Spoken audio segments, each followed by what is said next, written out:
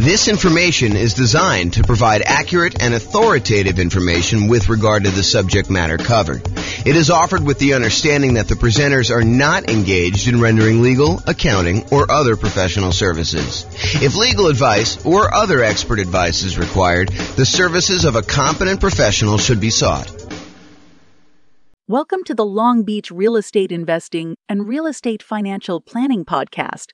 Learn all about investing in real estate in Long Beach, California, with a combination of real estate financial planning and modeling with numbers specific to Long Beach, plus syndicated, more generalized recordings of live and pre-recorded real estate investing classes, not all of them specific to Long Beach. Be sure to stay tuned after the podcast for a message from our sponsors. Well, good morning and welcome, everyone. I am your host, James Orr, and this is a special class. I don't know if I've taught a class on hard money and private money for real estate investors before, ever as kind of like this combined topic. And it's been a long time, I think, since I've taught a class on hard money and private money, and specifically private money. In fact, I pulled out some resources that I had from a long time ago that I'm going to share with you today, and hopefully you'll like this. So we're going to get started, go over in hard money and private money for real estate investors. So in previous classes, I'm going to try to not cover a lot of the old stuff before, but I'm going to tell you that we have entire classes on a lot of these sections, and there's one last section I think that we've got coming up as well. So the most popular financing options for real estate investors are going to be this kind of group on top, this conventional financing, which I think is like 60-something% of most of the loans that get out there. FHA, which I think is the next largest group. VA, which is the next largest group after that, I think, and that's around 10% of all loans are VA loans. Then when you got USDA and portfolio loans, and the portfolio loans are the ones you get usually when you get above 10 loan limit, and or if you're doing some more unusual things with those. So those are the kind of big group of the most common financing things that you're going to do. And we have lots of classes on those. We've got classes on low down payment, no down payment, conventional financing. I've got a whole separate class on VA financing, a whole separate class on the portfolio loans that we just did. And then you've got this whole secondary group of all of the, I don't know if I'd call them miscellaneous, but they're all these additional financing options that we have covered in some parts and probably need to cover in other parts. And so there's the whole creative financing family, which includes like owner financing, wrap financing, or buying a property subject to the existing mortgage, loan assumption, the lease option, lease purchase, kind of rent to own family, the agreement for deed, the bond for deed, contract for deed, installment land contract, like all those things there. So there's that whole creative financing kind of family of different financing options that are available. And then today we're covering private money and hard money. So we'll go into some detail on those. And then you've got using home equity lines of credit, life insurance policies, self-directed retirement accounts, buying properties for all cash, and then bringing in partners that are usually using one of these other forms, except you're not qualifying for the loan yourself. So I kind of wanted to include all of those as different options. And I think we've got a class coming up to cover the HELOCs, life insurance, self-directed retirement accounts, cash, and partners ones, kind of like a miscellaneous class to cover those last ones. But today we're going to focus in on private money and hard money. And I'm going to start with hard money. So hard money loans are not usually used when we're doing the nomad strategy, where you're buying a property, moving in, living there for a year. You're buying the property as an owner-occupant, getting usually low or nothing down owner-occupant financing rates, moving into the property, living there for a year. It's a requirement of the lender. You're going to sign a piece of paper when you get these owner-occupant loans that require you to move into the property and stay there for at least a year. And usually it's until you save up enough down payment for the next property. Then you go and you buy your next property, again, usually as an owner-occupant with low or nothing down. You move into that property, you convert the previous one to a rental, and you're able to repeat this until you have as many rentals as you want. So that's the nomad strategy. We don't usually use hard money for doing that particular strategy, nor do we usually use it for doing house hacking. And house hacking is when you're renting out part of the property that you're living in, whether you're buying a duplex and living in one half, or you're renting out a single family home and renting out rooms or something like that. That's house hacking. So we don't typically use hard money for nomads or house hackers. What we do typically use hard money for is buying properties that need to be fixed up and then we're reselling very quickly, or we're doing like a buy, fix up, refi, type of strategy, what some people would call the BRRRR strategy, the buy, rehab, rent, refi, and then repeat. So a lot of folks will use hard money to acquire properties that need a lot of work, because in some of those cases, it is hard in order to get loans on properties that are in really rough shape. In other cases, a lot of people use hard money as a easier to get short-term loan. A lot of times they're going to have really high interest rates compared to what you probably can get if you got more traditional conventional financing. But that's what they're going to use those for. Now, when you do hard money, the property is going to be very important to the lender. They're going to want to look at the property and make sure that they believe that this is going to be a valid, safe investment for them to make. Okay. A lot of times they're going to want to see you buying the property at a very significant discount, such that the loan to value is low enough where if they had to step in because you didn't finish the project or you stop making payments on the loan, if there are payments, sometimes they're not.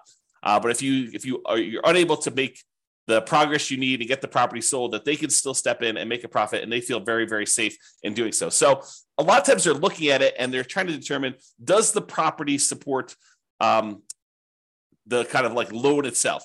Now, there are people out there that will tell you, hey, look, when you're doing these hard money loans, they're not looking at you as an individual. They're kind of like ignoring you as the borrower, and they're really focused in on the property itself. And that's the only criteria for being able to get the loan. While I have occasionally seen the rogue, random, rare, hard money lender that will only look at the property, the overwhelming majority of the ones that I've had experience with do look at the borrower as well. So if you think, hey, look, I really want to do this real estate investing, but I've got, ugly credit, or I'm unable to qualify for a loan otherwise, and I'm going to go do this strategy where I'm using hard money in order to do these deals, you may be able to find someone who's willing to make a loan based solely on the strength of the property that you're finding. However, I think you're probably going to pay a premium for that. You're probably going to pay slightly higher rates and maybe even have to buy at a slightly bigger discount in order to make those numbers work. But I think more often than not, the hard money lender is also going to look at you and want to make sure that you are qualified and that you have appropriate resources and experience in order to be able to do those types of deals. Okay. So you can find hard money lenders, but I don't think that is the norm. I'll say it that way. So how much do you usually pay for hard money? So hard money rates are significantly higher than what you're going to see getting conventional financing, FHA financing, VA financing. And it's usually going to be much shorter in term. So what is the typical rate you might see in a hard money loan? Well, it varies quite a bit. And it varies a little bit based on deal flow in that marketplace and how competitive that marketplace is. So you will see a wide range. I think 10 to 15% is what we've been seeing for a while. Is it very possible with the rise in interest rates that these rates are going to be a little bit higher? Sure, absolutely. Could you find a hard money lender who has a slightly lower rate than that? Sure, I think that you could probably find one, especially if you're doing a bunch of deals and you're able to negotiate some really good terms with that particular lender. Also, I point out that hard money lenders are in the business of loaning money. We're going to talk about private money here in a second, where private money people are people that are not usually in the business of making loans against real estate. Hard money lenders are in the business of making loans against real estate, and so they oftentimes have programs to do this.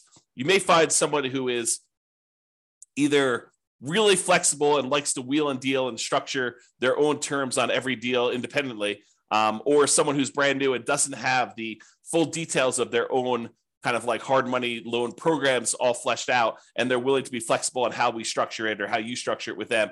But most of the time, hard money lenders are going to have static programs in place that are like, hey, here's our hard money loan program.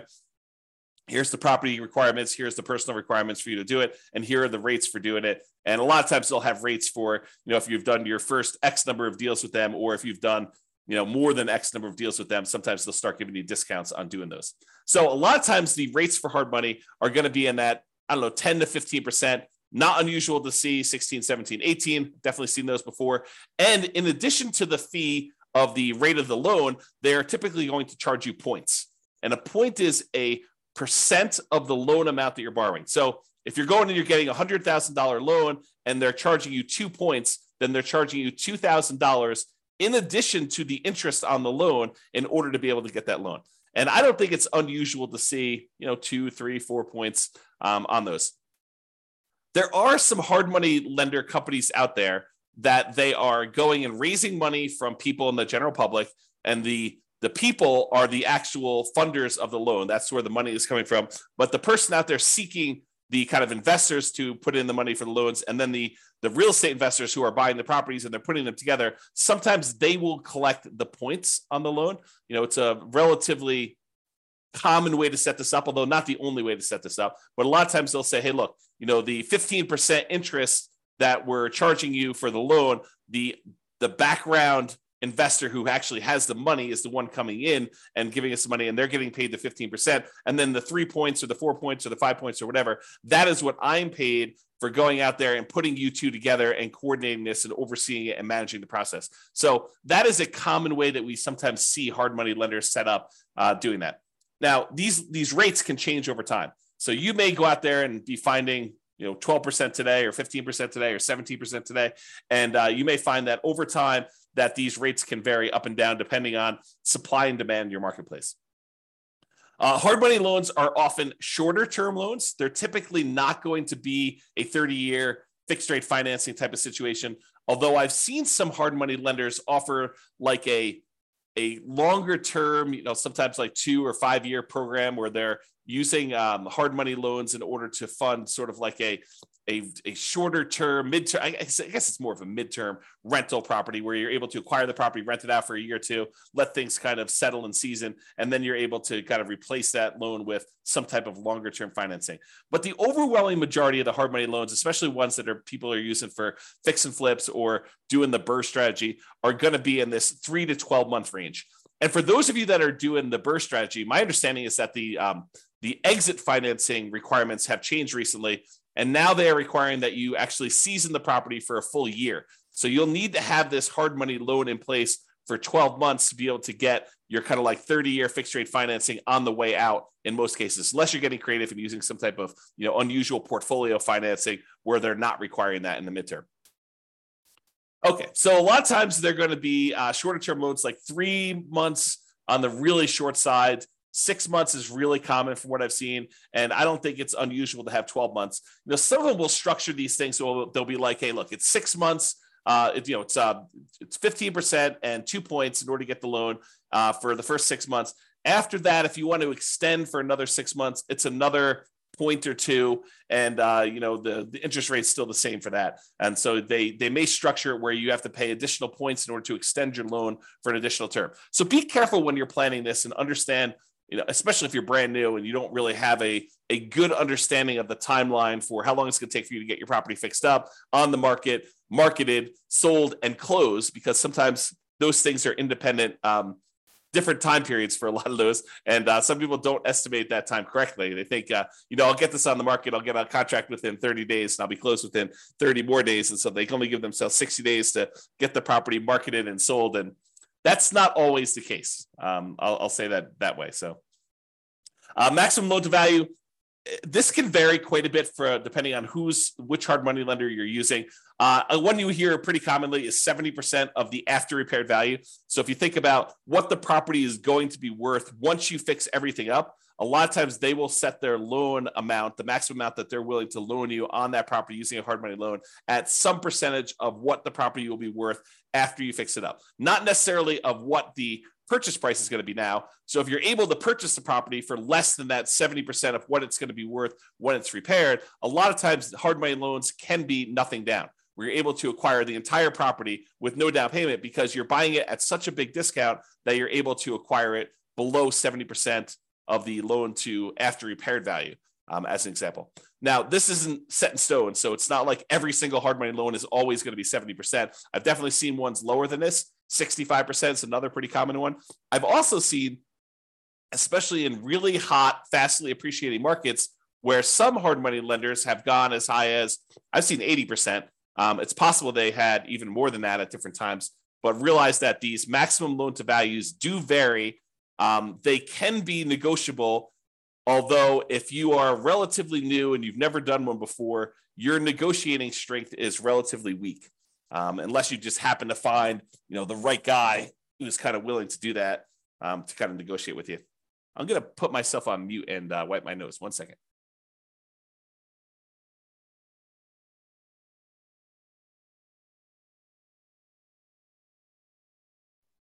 Okay, I'm back. Sorry, I had to wipe my nose there. Okay, so we talked about that maximum loan to value being in that sort of 70%, 65 to 75, I'd say is probably some of the more common numbers I've seen. Now, can you usually borrow the money to purchase the property plus the money to borrow for repairs? And in some cases, yes. But again, you have to buy the property at a low enough price where the lender is willing to include the money for the repairs. It's not like you could buy the property for less than 70% ARV, and then in addition to that, they will loan you the extra 10% you need in hard costs in order to do the repairs on the property. No, it's usually that is the limit. Whatever they tell you is their maximum loan to value is going to be their limit, and that would include repair money. So a lot of times for some investors where it's hard to find these properties and the numbers are tight, they're not able to buy these really deeply discounted, especially compared to the maximum loan to value. A lot of times the real estate investor coming in is going to buy the property using some type of hard money loan, and then they're going to use some other source of money, sometimes the cash that they have their own, or in some cases they're willing to use a credit card or to borrow money in order to do the repairs on the property, knowing that they're going to be reimbursed when the property closes at the end. So realize that you may need to do more than just the hard money loan to do these if you don't have any money of your own to be able to access that. Some people will use a combination of their Home Depot credit card or a regular credit card to do some of the contractor stuff that they're unwilling or unable to do. So they'll kind of mix and match and spread the load out all over, kind of across all those. However, if the hard money lender is going to loan you money to do some of the repairs, most of the time they're going to escrow the money for repairs. So it's not like you're going to buy the property and you're able to buy it at a big enough discount where they're also able to finance the repairs, and the repairs are, let's say, $15,000. It's not like the hard money lender, in most cases, some of them may, but in most cases, they're not going to just give you an extra $15,000 at closing that you're going to be able to just sort of have and use for living expenses or whatever. No, they're going to actually say to you, okay, here you go. We gave you the money to buy the property. Now go ahead and do this amount of work in stage one, and then we're going to review that work was done, and we will release the money to pay for the work that was done. So they'll kind of do it in stages, make sure that you got the work done. Then they will release the money for you to pay your contractors and buy your supplies and stuff. And then they'll say, okay, now do stage 2 work, and they'll have all that done. And sometimes there's a stage 3, or sometimes there's not. Basically you have to escrow the money. They set it aside in a special account for you, and they hold on to it until you need that money, until you've proven that the work is done, and they can release that money for you. So realize that's a pretty common thing when you're doing these hard money loans for doing the buy, fix up, fix and flip, or doing some type of buy, rehab, rent, refi, and repeat sort of strategy, the BRRRR strategy. Okay. Let's see here. I think right now we are seeing, and this is very market dependent, but typically we're seeing more money than deals right now. There's more money on the sidelines where they're looking for higher rates of return than there are deals to fund. And so that typically puts downward pressure on interest rates and loans and stuff like that. Again, this is very market specific. I'm sure in some markets there are more deals than there are money out there. And with the rise in interest rates and the alternative things that people can invest in and get a good return on their money, maybe there is less money seeking these hard money loan situations than there was in the past. So realize that could change over time as well. Now, another thing about hard money loans is that sometimes they could be used in conjunction with other financing. So for example, let's say you're putting out, marketing in order to find deals, and you find a seller who owns their property free and clear. They don't have a mortgage on their property at all. And you manage to negotiate with them, and you guys come to an agreement that if you put 15% down, they will actually owner finance the remaining balance.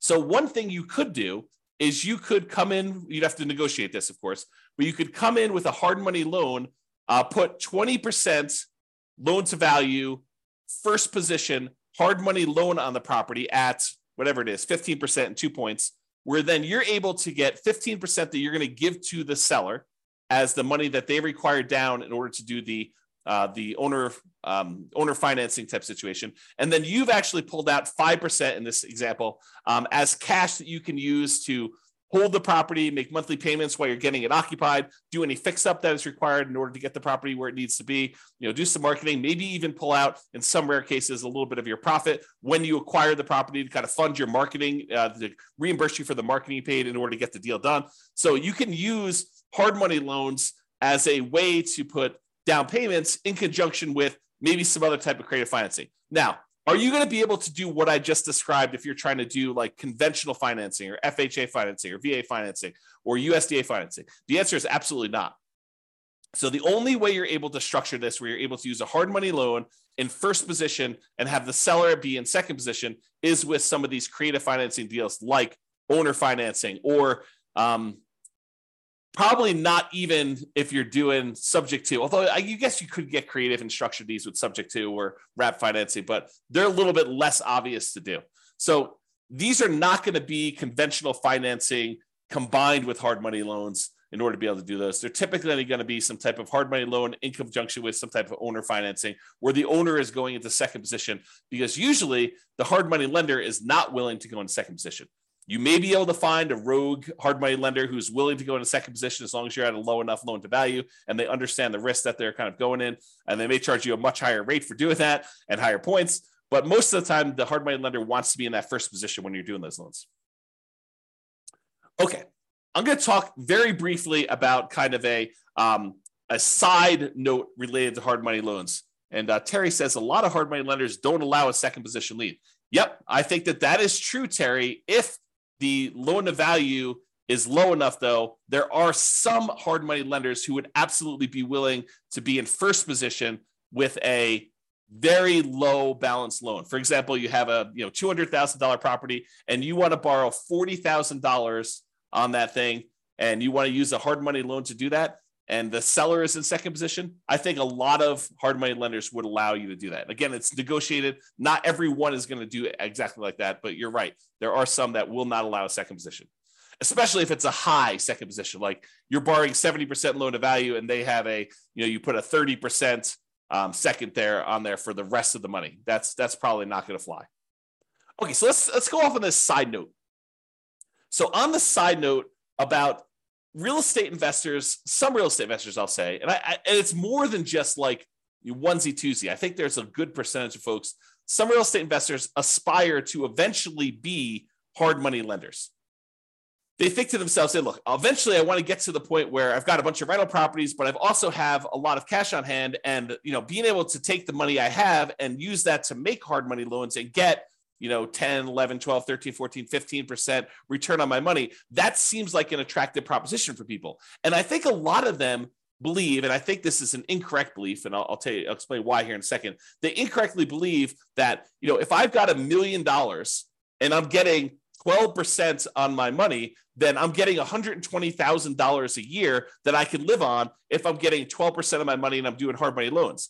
What they fail to realize is a couple things. Number one is the utilization factor. If you think about the money that a hard money lender has, the full $1 million is probably not going to be completely deployed and invested at the same time all the time. So what it typically might look like is the hard money lender might say, okay, I found an investor who's doing a deal. I'm going to loan them $200,000 on this deal, but I still got $800,000 sitting somewhere else and I'm earning not the 12% on, okay? And then they go and they find another investor, and the other investor says, okay, I need $300,000. They make a $300,000 loan, and now they've got half of their $1 million out at that 12%. But then they still have this other $500,000 that is not earning 12%. And so they're not really earning 12% on their full $1 million at any given time.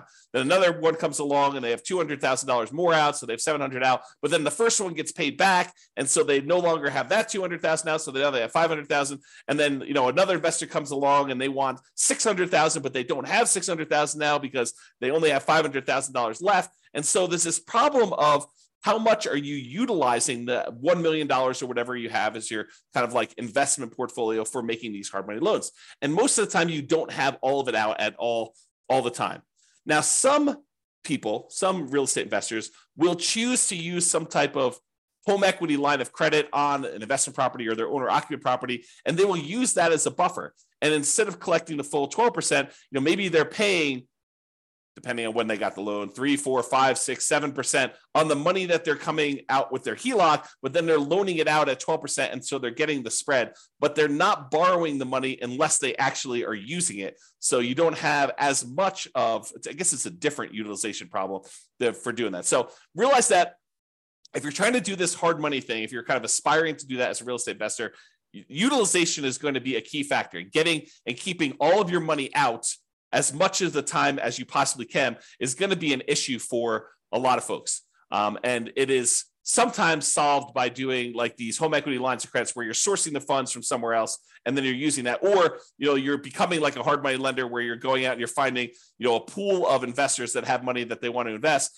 and then it's really not your direct problem. And I say direct because it is a problem for you that your clients don't have their money kind of out and invested all the time, and then you're kind of using your uncle who has $1 million. You're saying, hey, uncle, you've got this home equity line of credit for $1 million. Why don't we, loan this money out to someone at, 12% or 15%. And you're sort of like overseeing the deal and finding the real estate investors who need the money for the hard money loan. And maybe you're collecting the points and maybe you're participating in the percentage they're earning or not. But then your uncle's borrowing the money at 5% and he's getting 11%, and you're getting 1 point, like there's all these different ways to structure it where you're going out there and you're starting the business of doing this. I'll also point out, which we'll talk about here when we talk about private lending, is that if you're the one that's going out and you are coordinating, bringing in investors and making these loans on properties, that you probably do need to be licensed. And the licensing may vary. I'm not an expert on licensing by any means. I did talk to my own personal attorney, and I chose to get licensed with the state of Colorado when I was raising private money.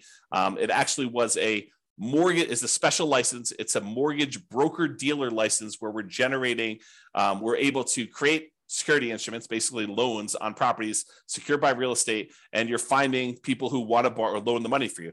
So realize if you're doing this thing where you're doing hard money loans, you're becoming a hard money lender, you probably want to get licensed or at least have a consultation with an attorney to find out what the attorney recommends you get licensed, if at all, in your particular market. Okay, the second part about this, investors aspiring to be hard money lenders, is this idea that you should live on that full interest. So you think even if you could go loan $1 million out and collect 12% per year, $120,000, a lot of investors think, oh, I can live on that $120,000, and I only need this $1 million, and I'm able to collect 12% per year return on that. And so really I'm getting $120,000 a year that I could live on. That's not how that works. If you've studied any type of retirement planning, especially folks in the financial independence, retire early, the FIRE motion, kind of like group of stuff, you'll hear about this concept of the Trinity study or the 4% rule. And what the 4% rule says, the 4% safe withdrawal rate rule, basically says that if you have a certain amount of money invested, and typically they talk about investing in stocks or bonds or something like that, although it does apply to this as well. I'll explain that here in a second. But if you go and you actually have $1 million invested somewhere else, it is, in most cases, you are less likely, there's a low probability that you will run out of money if you take 4% out each year, adjusted up for inflation. But you're not actually taking the full amount that the money is being used for. So for example, if you have $1 million you're investing in stocks and bonds, and that as a whole is earning you 8% per year, you're not taking 8% per year out. You're taking 4% per year out. And part of that is because sometimes money goes up and sometimes money goes down. Like the returns on the stock market, sometimes are up, sometimes are down. More return in the bond market, sometimes up, sometimes it's down. And for the same reason, sometimes when you make investments in real estate, like as a hard money lender, some of these deals don't always go the way you want. Sometimes they go bad and you end up losing money on them. And so you should not think that you could take the full 12% and spend that. You should think of it as another amount of money that is invested in something and use the same, whatever your version of safe withdrawal rate is. Most cases it's going to be between 3 and 5%. I think that's with 4% being the most common that we hear most. But 4% of the money coming out, not 12. So if you have $1 million out there invested at 12%, and besides the utilization factor, maybe you're only taking 4% out safe withdrawal rate. So instead of you thinking you're getting $120,000 a year, you really should only be taking out $40,000 a year, adjusted up for inflation each year. That's the difference. And that's, I think, what a lot of folks who initially aspire to being a hard money lender don't necessarily realize. Okay. All right. With that being said, that is pretty much hard money. For those that are on that have questions about hard money, you're welcome to queue those up. I will cover them after I cover private financing. At least I will try to do it. I'm going to cover private financing, and then if you have any questions about that, please queue those up, and I'll usually handle those at the end as well. Okay, so now let's talk about private financing. We've talked about hard money lenders. Hard money lenders are people who are in the business of making loans against real estate. Private financing are those that are not necessarily in the business of making loans against real estate, like grandma. So you're at Thanksgiving dinner, you're talking to grandma about this new real estate investing thing you're doing, and you're kind of venting to grandma that you're having to pay 15% in order to get these hard money loans in order to buy these fixer-upper properties that you're kind of using. And grandma's like, that's crazy. I've got my money in CDs at the bank, and I'm only earning 3%. And she's like, why don't I loan you the money and you could pay me 6%? And it's a lot better than you paying someone else 15, and I make money too. And you're like, grandma, that sounds like a great plan. I'll go ahead and use you in order to do my loans in the future property. And I don't have to go use this hard money lender anymore. And it's cheaper for me and it's better for you. Okay. So that's the idea behind private financing. We don't typically use these for nomads or house hackers. If you're doing that nomad strategy or the house hacking strategy, most of the time, you're going to want to get these 30-year fixed rate, long-term financing loans from the bank to do this. You could use private financing, but most of the time we're getting a bank to loan us money at these really great interest rates to do that. So not typically used for nomads or house hackers. It typically is, excuse me, let me clear my throat 1 second. I'll mute myself again. Okay, I'm back. So usually we're talking to friends and family and sometimes other private lenders in order to get this type of private financing. So this is not like you're advertising to find private financing, although some people believe that it is.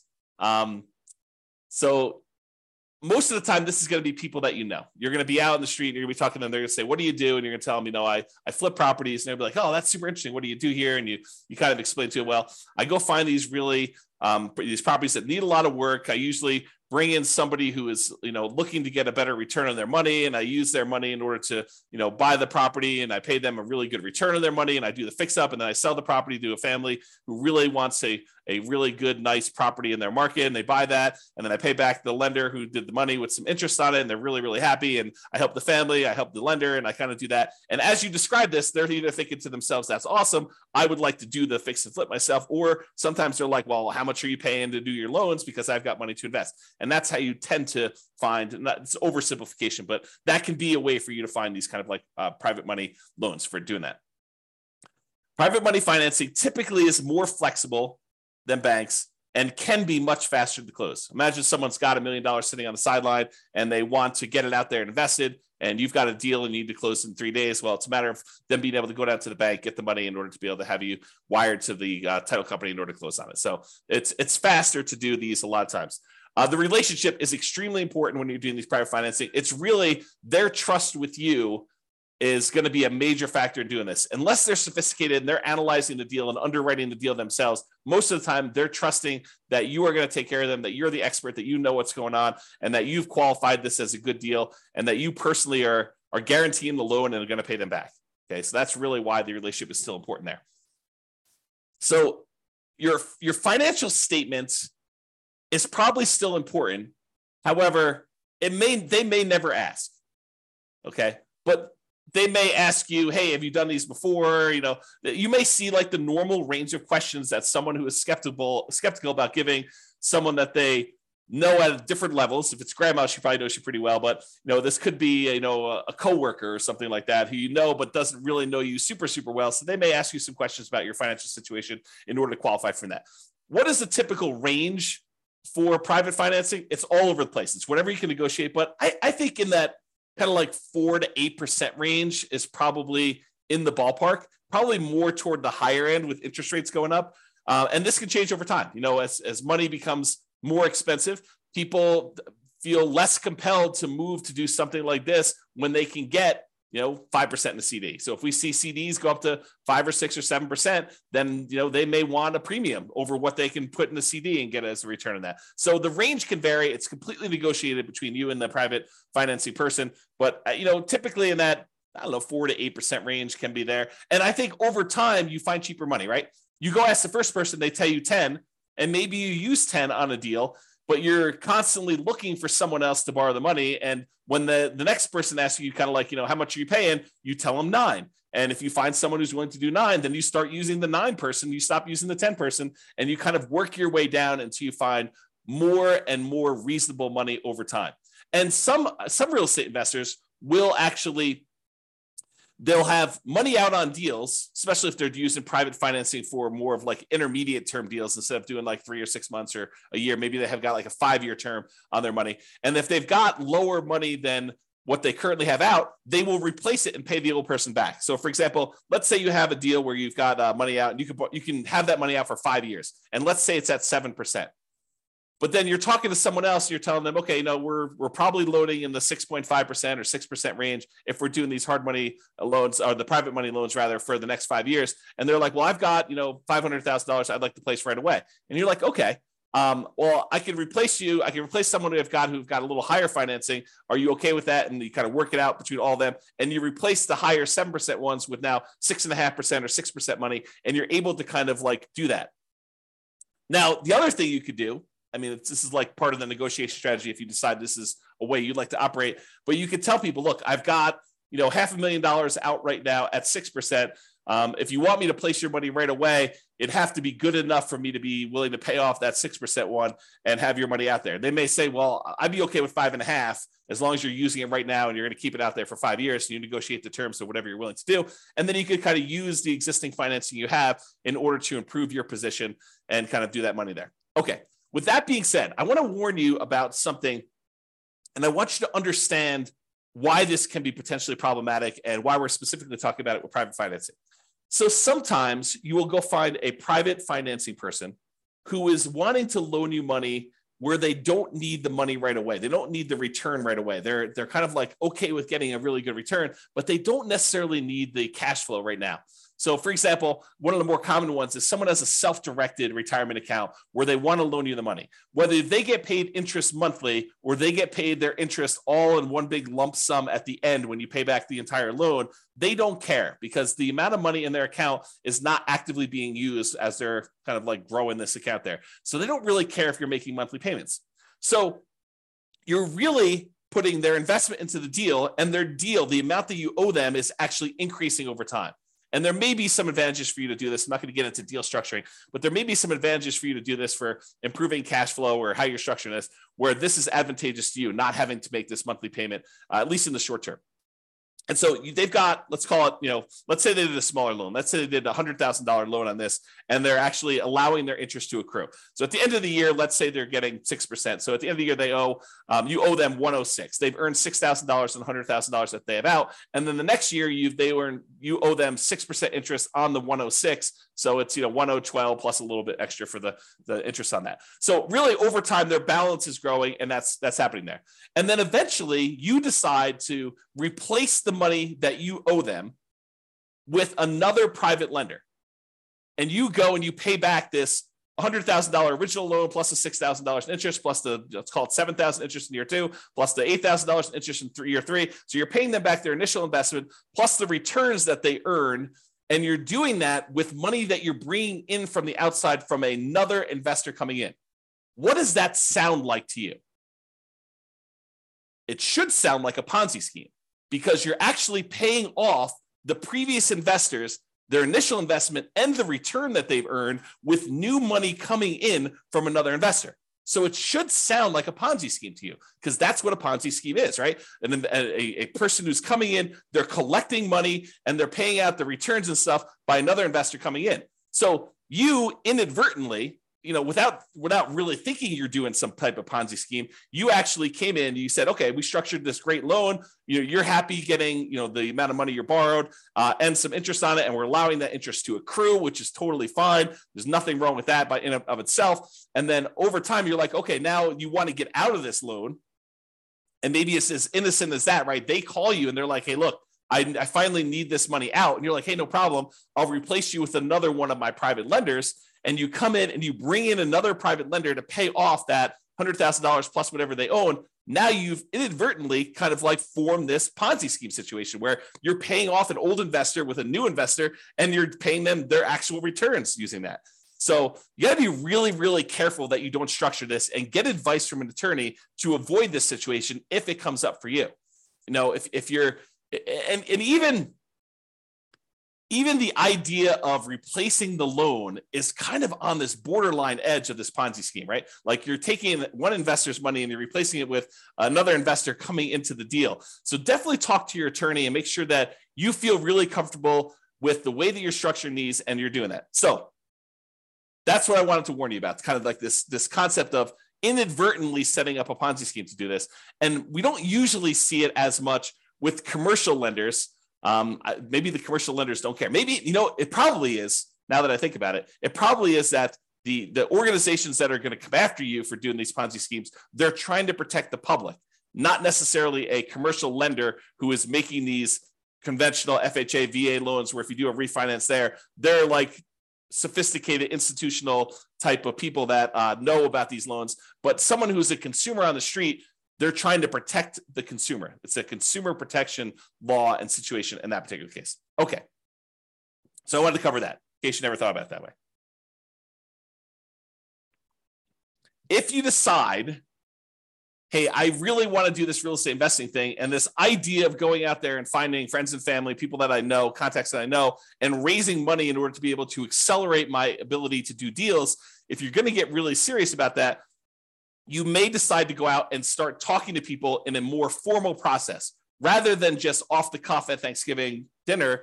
You're like, hey, look, I want to tell you a little bit more about, what I've been doing. And, if you want to, I'll sit down and I'll walk you through exactly how this all works. And maybe you form like a little PowerPoint presentation, or maybe put together a little PDF, or maybe you decide to go talk to them about, like how your deals are structured and what the deal looks like that someone could come in and do. So eventually, if you plan on doing this more than just like a off the cuff one-time deal with Uncle Joe or grandma, and you decide you want to go out there and make this part of your business, you're probably going to you're going to want to formalize this a little bit more. So I will share with you, for the folks that are kind of like got access to the recordings and stuff, I will share with you an old PDF. I'll kind of let you glance at it really quick, but I'll share with you an old PDF that you may want to use as sort of a very rough sample starting point of what you may want to use as a baseline for creating your own private financing presentation there. Now that I've said that, and you're going to start getting more serious about raising private money and going out there and doing this repeatedly, I want to talk to you about just the tiniest bit, because I'm definitely not qualified. I'm not an attorney, but I want to talk to you a little bit about soliciting and licensing. So if you are going out and you are soliciting people to make an investment and you're creating a security instrument, you're basically creating a security. Someone gives you money and they're relying on you to get a return from that. And you're having that secured by real estate in this particular example. So you're going and creating an investment for them where you're collecting money and you're advertising. Even if it's word of mouth advertising and talking to people about it, that is still a form of advertising, even if it's not printed. But if you're going to go and do that, you need to become aware of the licensing laws required and the advertising restrictions that you have by doing this type of solicitation. So this is sort of I'm not going to teach you to go do this because I'm not an expert on it and I don't know different states' laws and stuff like that. But I will tell you, I did talk to my attorney when I was doing this more seriously. And my attorney advised me to go get the license that I was required to do, which I told you in the state of Colorado. I don't know what it is in your other states. It's a mortgage broker dealer license. That's what it was. And there were definitely restrictions on what you can and cannot say and what you can and cannot advertise in order to do this. And so realize that this is not a Wild West. You can say or do whatever you want. You got to be really careful about promising returns. You got to be really careful about letting them know about the actual risks that there are for them to invest in this stuff. This is not a riskless investment, like really nothing is, as we found out recently by putting money in the bank with FDIC insurance. This is not a riskless investment either, and they should understand what the risks are. And you probably should have written risk disclosures prepared by an attorney, and you probably should be licensed. This is the weird thing, right? Like if you're going to go do a single loan with grandma, do you need to be licensed? Maybe, probably. But this is sort of like, you speed once. Can you get in trouble for doing that? Sure. Are you likely to get in trouble for doing that, especially with grandma? Probably not. But realize that you may want to consider getting licensed and learning the rules and regulations for doing this. This is not like an open world where you can do whatever you want there. That's kind of what I'm pointing out there.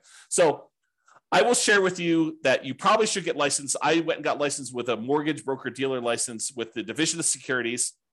And then they have oversight in what you do. They want to improve things. They want to review your things. They want to review your documents every once in a while. So they'll want to go and make sure that you're doing everything correct. All right. One other thing I'll point out to you. I'm going to share with you the business card I had and what I thought was a good way to do it, but you'll want to definitely check with your attorney to make sure that this is in compliance and that you're allowed to do it. So this is a really old business card back from when I was doing this. I'm, not really raising money anymore. But basically it was like a typical, I buy houses and apartments kind of thing in here. It had my contact information, my name, address, and website and stuff like that. I don't even think the website's up, so there's nothing really to go look at on there. And then on the top here, this is the back of the business card. Besides the creepy kind of shadowy, my face there and there. This was the way that I expressed to people that there were opportunities to invest is I disclose my licensed situation. So this is sort of like what I would refer to as licensed disclosure marketing is probably a good way to describe it, right? You are disclosing to someone that you are licensed and that this is a licensed activity. And by disclosing that you're licensed in a licensed activity, you imply that there's an opportunity there for some people, right? So licensing disclosure for private investors looking to earn returns from private real estate notes. So I'm giving them a notice telling them there's a licensing disclosure here. Notice. And then there's my LLC name here. The one that was the mortgage broker dealer licensee is a mortgage broker dealer licensed by the Colorado Division of Securities to create notes paying interest secured by a deed of trust on real estate for private individuals seeking those investments. And then I had my personal name is a licensed mortgage sales representative for that thing. So I just disclosed to them through my licensing disclosure that I am licensed to do this in case you had an interest to do that. So that was sort of a possible workaround for directly soliciting for these loans is that you actually advertise your licensing and that this is a licensed activity and you can kind of get people there. Okay, so this is a kind of like really quick big picture overview. I realize you can't see all this stuff, but this is all of the things in my private lender program, kind of like PDF that I would hand out when I'd sit down with someone to talk to them about doing private loans. It's a 25-page document, and you could just kind of get a glance at what's going on there. But I will upload this to the place where I'm going to post the video recording. So if you are accessing that, look for the link if you're watching the recording after the fact or whatever it is there.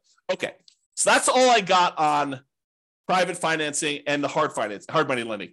If you've got questions, go ahead and queue those up, but I'm going to kind of go through the conclusion here. So many traditional long-term buy and hold real estate investors will choose to use some type of conventional financing, then portfolio financing. So they're not going to deal with hard money lenders or private lenders at all. Many house hackers and nomads are going to choose to utilize the low and nothing down financing options like VA loans and USDA and FHA and conventional loans.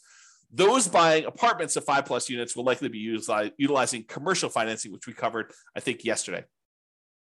However, some real estate investors will choose to utilize private financing and hard money. And those situations I talked about, like you're doing fix and flips, or you're doing the BRRRR strategy, or you're, kind of like short-term financing things with, private loans or something like that. So this is especially true for those that are doing that. So that is all I've got. Any final questions before we end for today? You guys have been really quiet. Besides Terry. All right. Doesn't look like there's any questions, so I'm going to call it.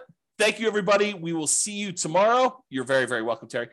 See you all tomorrow. Bye-bye for now. With home prices up, mortgage interest rates up, and rents up, but not quite enough to counteract the higher prices and interest rates. Cash flow on rental properties in Long Beach is harder than ever. Book a call with the Real Estate Financial Planner to apply our proprietary 88 strategies to improve cash flow on your rentals.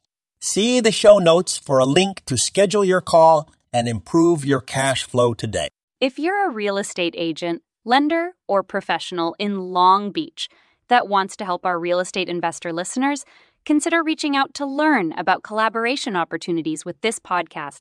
We'd love to add more value to our listeners by having you assist our investors buy, sell, and finance their real estate investments. See the show notes to schedule a call to discuss collaboration opportunities